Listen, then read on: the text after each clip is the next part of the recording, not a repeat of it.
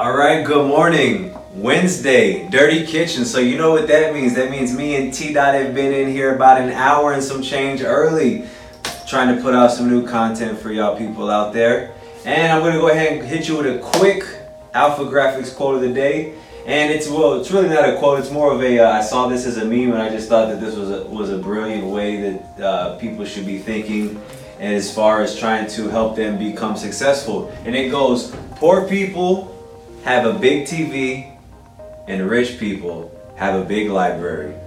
Right? If you follow any of the most successful and most powerful people out there, you know that the Bill Gates, the Warren Buffetts, the Mark Cubans, the Elon Musk, the Mark Zuckerbergs, they are all big and avid readers, right? This is some of the things that they love doing. I believe that Warren Buffett says that he spends anywhere from 5 to 6 hours reading a day.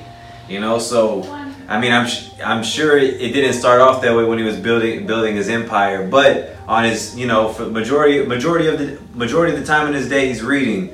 I think it says Elon Musk used to read 2 books a day. Wow. Mark Zuckerberg, a book or 2 a week. You know, so they're big readers. You know, I'm sure they're not really. If you were probably to go to their homes, they probably wouldn't have a big 72-inch or 80-inch, you know, 4K flat screen TV with all the gadgets to get them to the Netflix and this and that, because, you know, like these people, like a lot of those gentlemen know that time is money, right? That time is the most valuable thing, asset that you have. And they're not gonna waste that by sitting home binge watching, you know, Orange is the New Black or Bird Box, you know, whatever the new thing is, you know, everybody's watching on Netflix nowadays. That's not what they're gonna do. They're gonna spend majority of their time reading because they believe having a big library is what helps them along with their success. And if you have anything, T-Dot, please let them know. That's all I have for you today. Wednesday, Dirty Kitchen,